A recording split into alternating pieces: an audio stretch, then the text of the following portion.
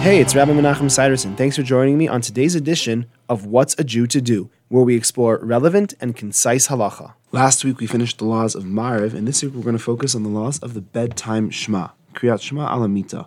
What is the Bedtime Shema? So it really is composed of three sections. There's a blessing called Hamapil. There's also an obligation to recite the first paragraph of the Shema, so Shema Yisrael, Baruch Shem, and Ve'ahavta. And then there's a collection of other prayers that are recited as well. The bracha of Hamapil, that blessing, is recited to thank Hashem for the pleasure and benefit of sleep.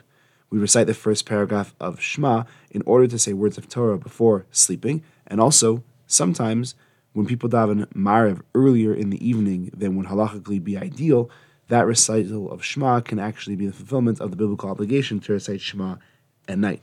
And the collection of prayers is recited because while sleeping, the body becomes vulnerable to destructive forces, as the soul leaves it and ascends to heaven in a sense, and therefore the collection of prayers will protect the body from any danger. That's all for today. I hope you enjoyed. If you have any questions or for further discussion, please give me a call. I'd love to hear from you. 303-386-2704. Have a great day.